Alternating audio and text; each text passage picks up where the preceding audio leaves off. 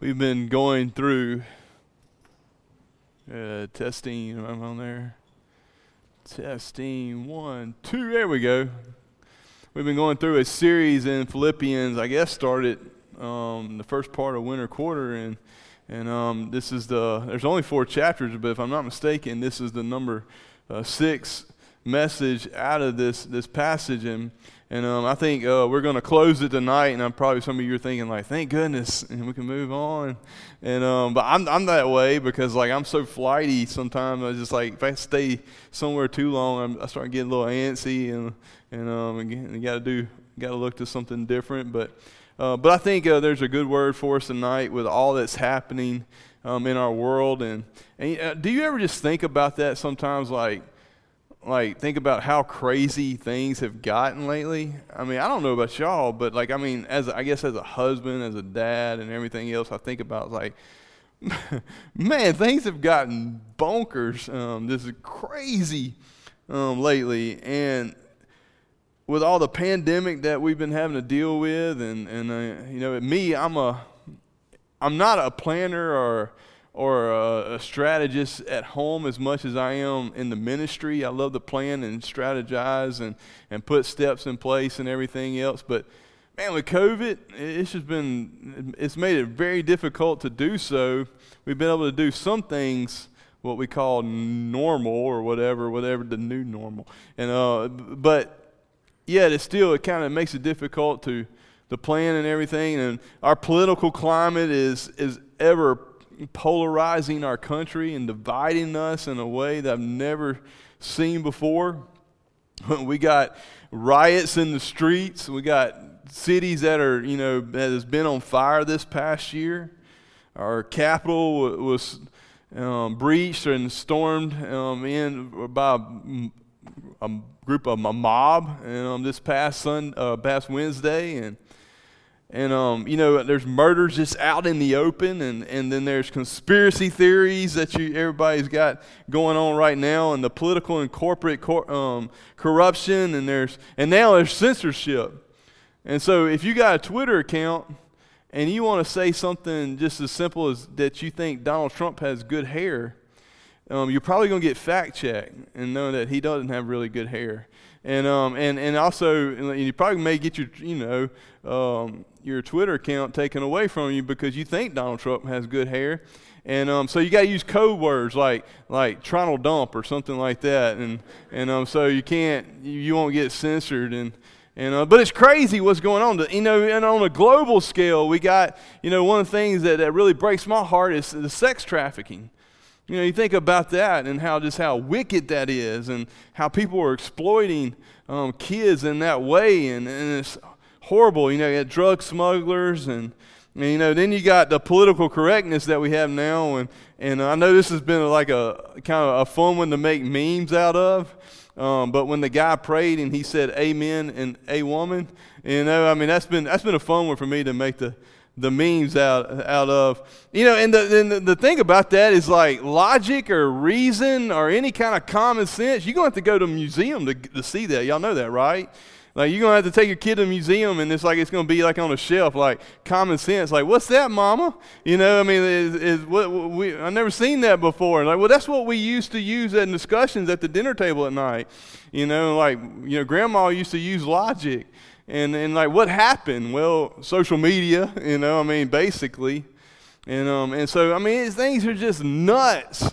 And, I think it's because the world has spun faster in 2020. Did y'all know that? I read an article the other day that the world was spinning on its axis faster in 2020 than it ever has. Maybe that's why we're walking around, like a bunch of lunatics or something like that, because we're all dizzy and delusional, right? And then here's the thing: they say it's predicted to spin faster in 2021. So we're screwed. We're done for. But here's the thing: is that all this junk that's happening in our times today has caused a level of anxiety. There's a level of anxiety that's running rampant in our culture, and we live in a culture also who thrives off causing anxiety. And my mom I was talking to my mom, bless her heart. When you say bless her heart, it means like she's got a little bit of crazy in her, but she had to be crazy because she raised me and my two brothers and she survived. And so I got to give her a little bit of credit in that sense. But she just recovered from COVID. And she said, Justin, I lost 7 pounds because I couldn't eat anything. Nothing tastes good. I didn't have any taste. I said, that's great, Mom. She goes, no, it's not that good. And I said, well, why not?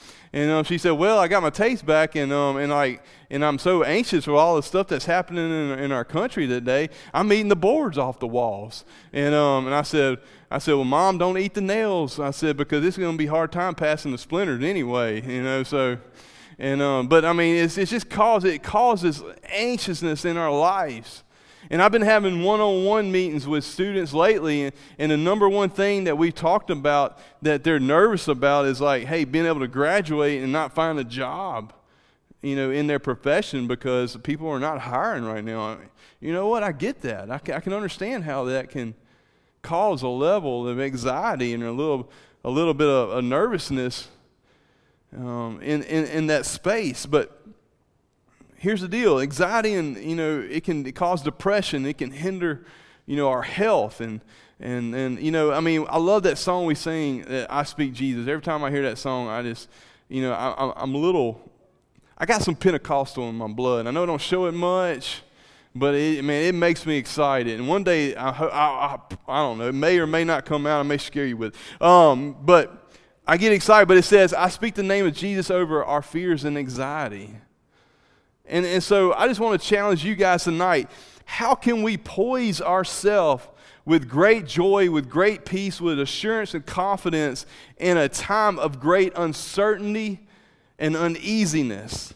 And Paul closes his letter here in Philippians with a passage that he has given the church of Philippi, but it applies to us as well, with a word of encouragement that has stood the test of time. And listen to this: Paul in chains, the church being persecuted, Judaizers were terrorizing believers. And amongst all that's going on, Paul says this. Look in Philippians 4, starting in verse 4. He says, rejoice in the Lord always, and again I say rejoice. Now I know that sounds a little churchy. I mean, I know we kind of have our lingo that we like to use, and I grew up in church. I always tell people I had a drug problem growing up. My parents drugged me to church every time the church doors were open, and I knew the Sunday school answers, guys. I knew them. I mean, every time it was Jesus, right? When they ask you something, it was Jesus. But this is more than lingo, because this was written out of persecution. It was written out of a calamity. And so he says, rejoice in the Lord. And again, I say rejoice. He says, let your reasonableness or your gentleness be known to everyone. The Lord is at hand. Do not be anxious about anything, but in everything, by prayer and supplication with thanksgiving, let your requests be known to God. And the peace of God that surpasses all understanding will guard your hearts and your mind in Christ Jesus. He says, finally, brothers, whatever is true, whatever is honorable, whatever is just, whatever is pure, whatever is lovely, whatever is commendable, if there's any excellence, if there's anything worth to praise, think about these things. What have you learned and received and heard and seen in me? Practice these things, and the God of peace will be with you. And he closes it like this, and he says, rejoice in the Lord greatly, that now in length you had revived your concern for me. You were indeed concerned for me, but you had no opportunity. Not that I am speaking of being in need, for I have learned whatever situation I am to be content. That's one word I want us to look at tonight. Contentment. I know how to be brought low, and I know how to be to be abound. And he says, in any circumstances, I have learned the secret of facing plenty and hunger, abundance and need, and I can do all things through him who strengthens me. And so tonight, I want us to talk about the remedy of anxiousness. And the first one is prayer. The remedy is prayer. He says in verse 6, in that passage, he says, do not be anxious about anything, but in everything, by prayer and supplication with thanksgiving, let your requests be known to God. You know, your communication with God it indicates your faith, right? Because how you respond and how do you behave is an indication of what you believe. You know, when I was a kid, my cousin, he was older than me, and he terrorized me. He would tickle me when I was a little kid. I was maybe 4 years old, and he would tickle me until I peed my pants, and he loved doing that. I hated that. And sometimes I'd just go just so he'd leave me alone. No, I'm just joking. But he would terrorize me. He told me there was a monster under my bed. And he was and so when I would cut my light off at night to get in bed, I would take 3 steps and I would jump and bail off, because whatever was under that bed, I didn't want him to get me. You know what? My reaction to jumping into the bed, I believed that there was a monster up under there. In the same way, we are going to respond on how we believe. And your prayer and how you pray and your communication with God is an indication of your faith in God, on how you believe. And here's the thing. Our prayer, it puts everything back into perspective. Because when I was praying this morning, I was like, God, I'm anxious about this. But I know that you're in control. My faith is that God is sovereign and he's in control of everything. And so it kind of realigns me back to the truth. And what anxiety does, it separates you from the truth. Y'all know that?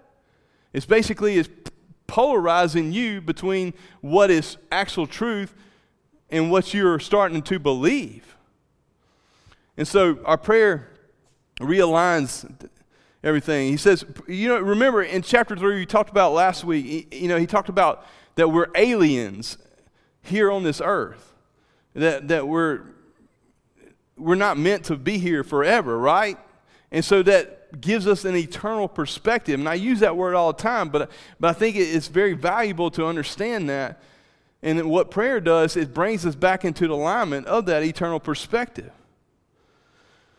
See, when we come to terms, we believe everything is out of our control. Our prayer puts things back into perspective. We are entrusting Him with the things we cannot control. There's a lot of things we cannot control. Now, granted, we need to emphasize on the things we can. I don't want to negate that or neglect that, or not emphasize on that. But at the same time, there's just some things that there's nothing we can do about. And so we're trusting Him with those things. But here's the thing. We have to posture ourselves with in the right way. And the first thing is posture ourselves with humility. Supplication means the begging or to humbly ask for something. When you're desiring something so much, you're not gonna go to somebody with arrogance or out of anger or malice or something like that. If you really want something, you're gonna butter up, right? When you ask your parents for money, I remember when I was a kid, I was my dad was in his lazy chair, and I didn't think he was asleep. He was kind of in and out. He'd kind of dozed in and out watching TV and everything. And so I would go to his ear, and I was like, "Hey, Dad, can I have $5?" And he didn't say anything. And so I went around to his other ear, and I was like, "Hey, Dad, can I have $10?" And he looked at me. He said, "Go back to the $5 ear." So he was paying attention. But I didn't go out of saying, hey, in an entitlement attitude, thinking that he owed that to me. So that we got to posture ourselves in a way when we go to prayer. And the next thing is this: we position ourselves with thanksgiving. What does he say? He says, "Be anxious about anything, but in everything by prayer and with supplication with thanksgiving." Guys, when you have the attitude of thanksgiving or being gratefulness, it's totally contrary to an entitlement mentality. Let me give you an example of this. First of all, let me tell you this: nothing by God is owed to you. He doesn't owe nothing. Everything we receive by God is by grace and grace alone. Whether it's our salvation, whether it's our provision, whether there's anything that God has gifted us with, it is by grace and grace alone. He don't owe us nothing. But there was a time in my life where I felt like the Lord was calling me to do something. Matter of fact, I left my college position here at First Ruston to help with a church plant in Montana.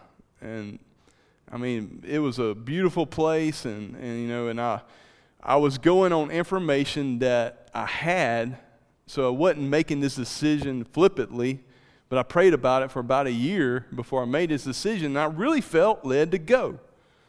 And so I went up there, moved my family, sold my house here, moved my family up to Montana to start over and to build relationships and help another couple with a church plant.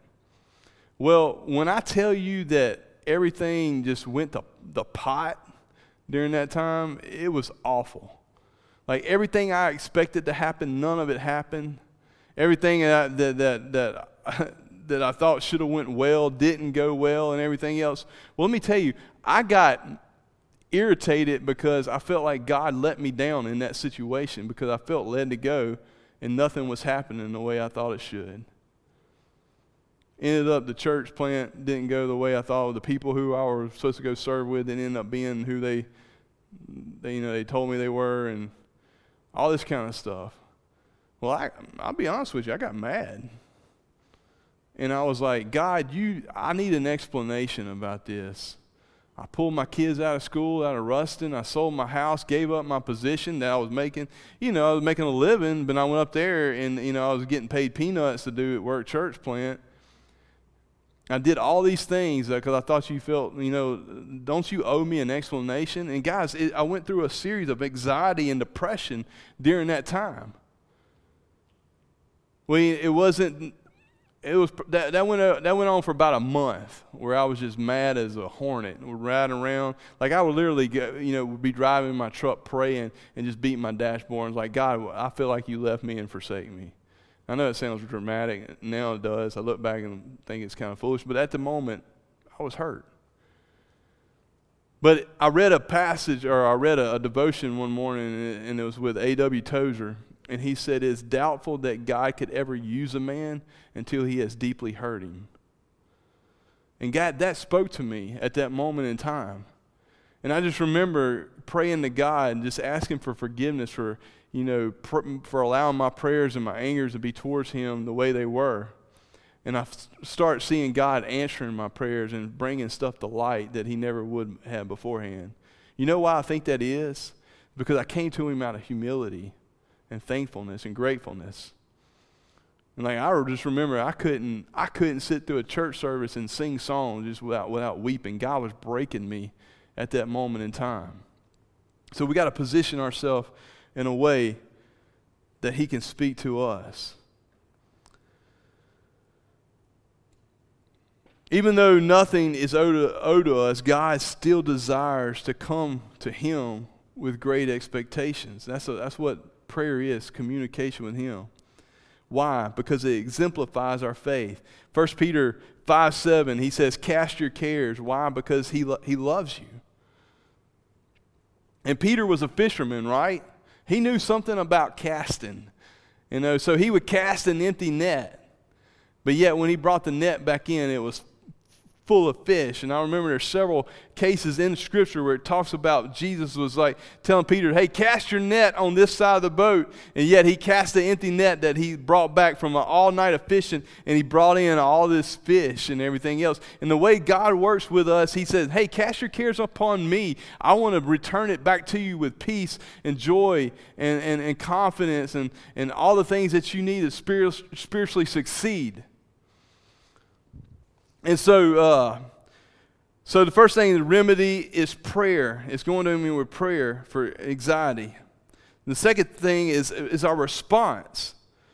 In verse 8, he says, finally, brothers, whatever is true, whatever is honorable, whatever is just, whatever is pure, whatever is lovely, whatever is commendable, if there's any excellence, if there's anything worth of praise, think about these things.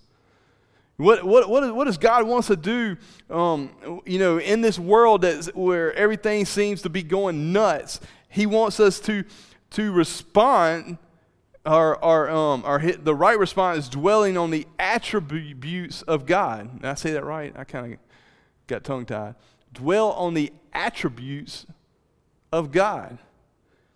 Dwell on God's original intent and God's restoration. What do I mean by that? Basically, in the Garden of Eden, when God created everything, what did he say? He said he created it and it was what? Good, right? He created all these, he went through a series of creation, but everything he said he created was good. Everything was good. It was true. It was honorable. It was just. And so why? We're going to have to go back to God's original intent. That's how we can look on people who are depraved and say, you know what? That's God's creation. God can transform that person into his original intent, because God did not create man to be wicked. God created to be in communion with him. And so, guys, in a world that's chaotic, sometimes we have to go back to the things that God originally intended us to dwell upon and his attributes. Does that make sense? And he says also to dwell on God's restoration. When everything's messed up, what is God's greatest plan for the planet Earth one day when he comes back and he restores everything, right? And everything's going to be perfect. Scripture says that the lion is going to lay with the lamb, and that the kid is going to be able to play by the snake den and will not get bit. That's perfection. That's his original intent. Guys, we have to dwell on those things. You know why? Because if you dwell on the things that are happening right now, you're going to be driven to anxiety. Even in the worst of times, you have to take in consideration of what God is working and what God is doing in your life individually, but also globally. And so, first you have to dwell on something to dwell on. You have to be filling your mind with things that you can dwell upon. Let me ask you this: what are you intaking into your minds? Because you got to give yourself something to dwell upon. You know, what's your intake?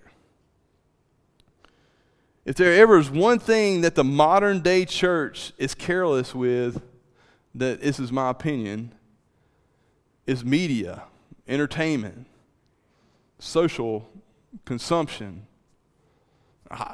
I'm just as guilty as the next person. Because does it benefit? That's my question. I have to ask myself when I get consumed by something. And I'm not saying things are all inherently bad. You know, I mean, I watch TV. I was talking to Ethan earlier. He was talking about some series of shows I like. I'm weird. I like British shows. I like watching BBC shows. And he said, oh, Downton Abbey. I was like, well, there's more out there than just Downton Abbey, you know. I mean, I like those things. But I can't just continue to consume those things all the time and not dwell on things that are God's original intent. You have to give yourself something to work with.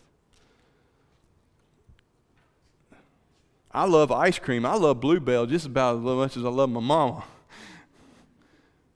But you know what? Too much of it, it's not a good thing.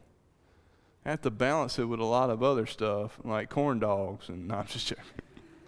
I ate corn dogs before I came in here, so. Let me ask you this. Who are you surrounding yourself with? I heard it said one time that they can tell you about what kind of person you're going to be by observing the 5 people you hang around. And guys, hear me say this. I'm not saying that we don't just give up befriending people for the, you know, I mean, I don't want you to become spiritually mean, like I can't hang out with you, you know that. I'm just saying, who's in your inner circle? Who have you placed in that space that was encouragement, that would encourage you, or walk alongside of you in life and help you along the way? So you have to give yourself something to work with. The last thing is the result. The result of prayer and the result of dwelling on things that God God's attributes, and is this. He says in verse 10, he says, I rejoice in the Lord greatly, and now at length you have revived your concern for me. And you were indeed concerned for me, but you have no opportunity. Not that I am speaking of being in need, for I have learned in every situation to be content. I know how to be brought low, I know how to be brought to abound, and in every circumstance I have learned the secret of facing plenty and hunger and abundance and in need. I can do all things through him who strengthens me. And so what Paul is saying here is like, hey, there was a time where the Philippian church provided for him financially for him to be able to survive and to carry out the ministry. And even there was a time where they didn't know about it, and they weren't able to give, so he's using this illustration basically to give a description and say, hey, look, there have been times I've had plenty, and there have been times where I've had nothing. I mean, you study Paul's life, you will see a ebb and flow and the ups and downs and all arounds of Paul's life. It was his life was tough. And there was times he had plenty, and there was times he had nothing, but yet he said, in all situations, in all circumstances, I've learned this one thing is to be content.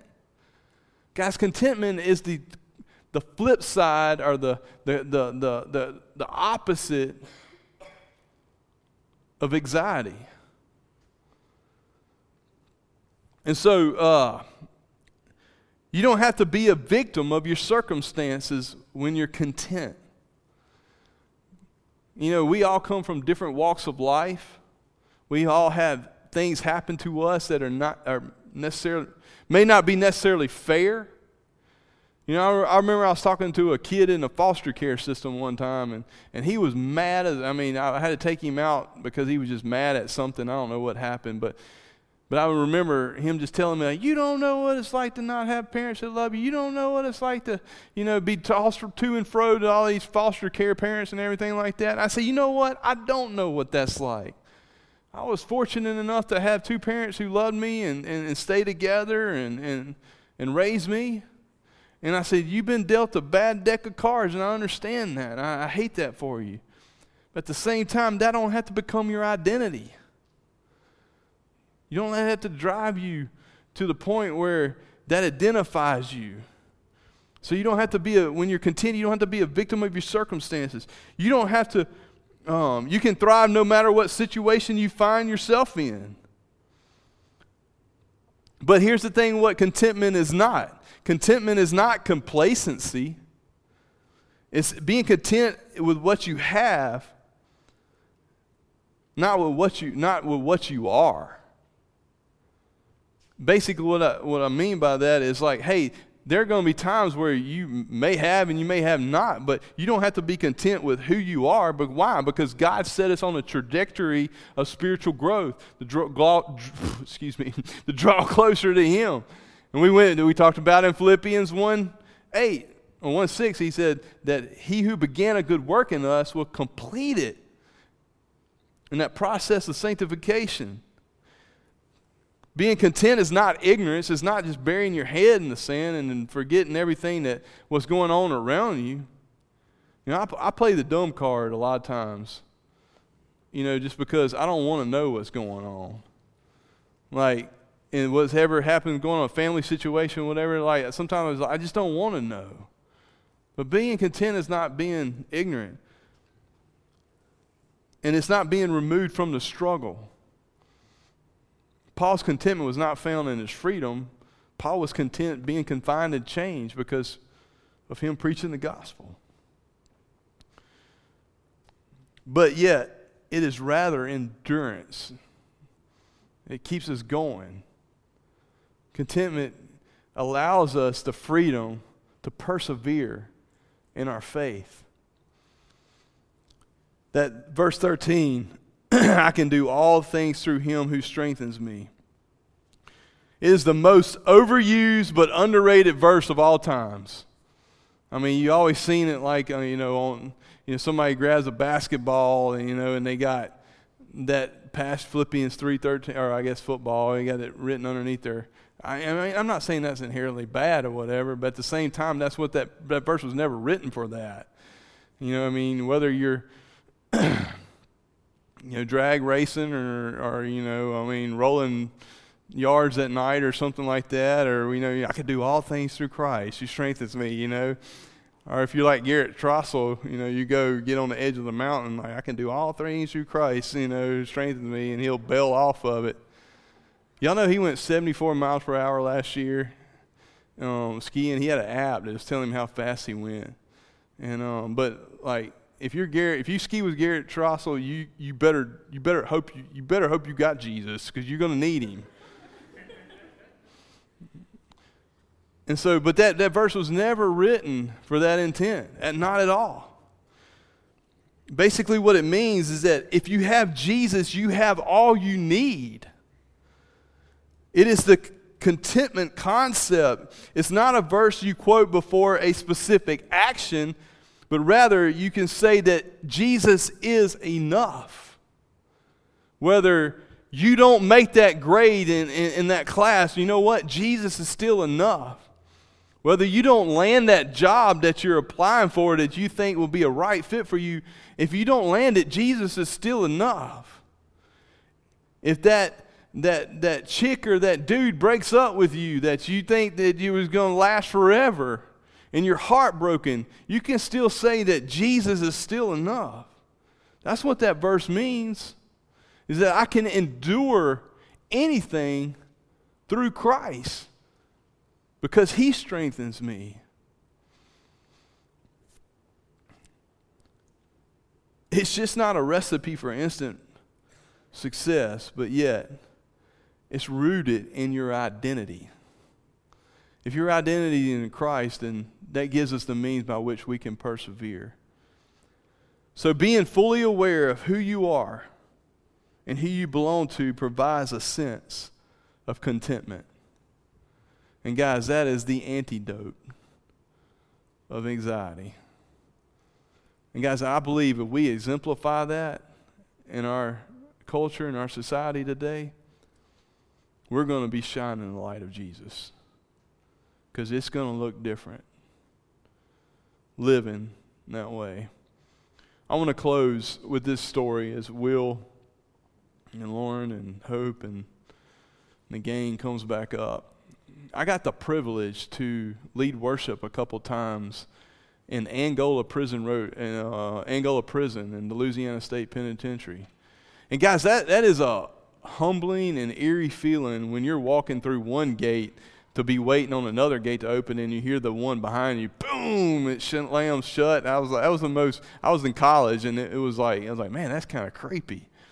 But I was I don't remember which camp it was. I think it was, there's several camps in Angola, but I led worship in their evening service one Sunday evening. Guys, I want to tell you, that's the best worship service I've ever attended. I know that sounds weird, but the best worship experience that I've ever experienced was in Louisiana State Penitentiary. And after the service, I was talking with a guy who was there. He'll be there. He was there for life. And he was just sharing his story with me and sharing how he came to know Christ inside the penitentiary. And he said, you know what, Justin? I told him, I said, I've never experienced a worship service where I just felt so much freedom and felt the Holy Spirit just moving and working. And he said, y'all have so much liberty to say y'all are behind all these bars. And he told me, he said, Justin, I never experienced true joy, true peace, true contentment, confidence until I came to penitentiary and I found out that Jesus was enough. Because he said, I tried everything that the world has to offer, the good, bad, and the ugly. He said, the bad and ugly got me here. He said, but at the same time, I experienced so much freedom in Christ. You know why I believe he did that? Because he found out that Jesus was enough for him. And so my question is to you, because I know life is tough. I got a little bit. I'm not much older than y'all, but I got a little bit. I get so irritated because EP calls me dad sometimes. I'm not that old. But I do have a little bit more life under you guys, and I've had experience in that, and I know it's tough. But don't let it define you. Be content with your identity in Christ. If you never put your faith and trust in Jesus Christ, I'll ask you to do so. You can do that right here, right now, and where you're sitting, whether it's through worship. It don't matter where you are. You can be in your car, and you can accept Jesus Christ as your Savior. Let me pray, and then I'm going to ask you guys to come lead us in the closing song. Dear Lord, I thank you for Paul's faithfulness and willing to say that whether what happens, God, that we can confidently know that you're in control. God, we can confidently say that you're sovereign. God, we can with confidence know that you are enough for us. And God, it don't matter what happens in life, whether life lets us down. God, that we can look to you, the author and perfecter of our faith, and know that you're still working, that you're still moving, that you still care. And God, forgive us for all the times that we've allowed anxiety to hinder our influence. God, forgive us for the times that we allowed anxiety to hinder our disbelief or hinder our belief. But God, let us move closer to you. And God, and find the joy and the peace and the contentment that we need through our relationship with you. Praise in Christ's name. Amen.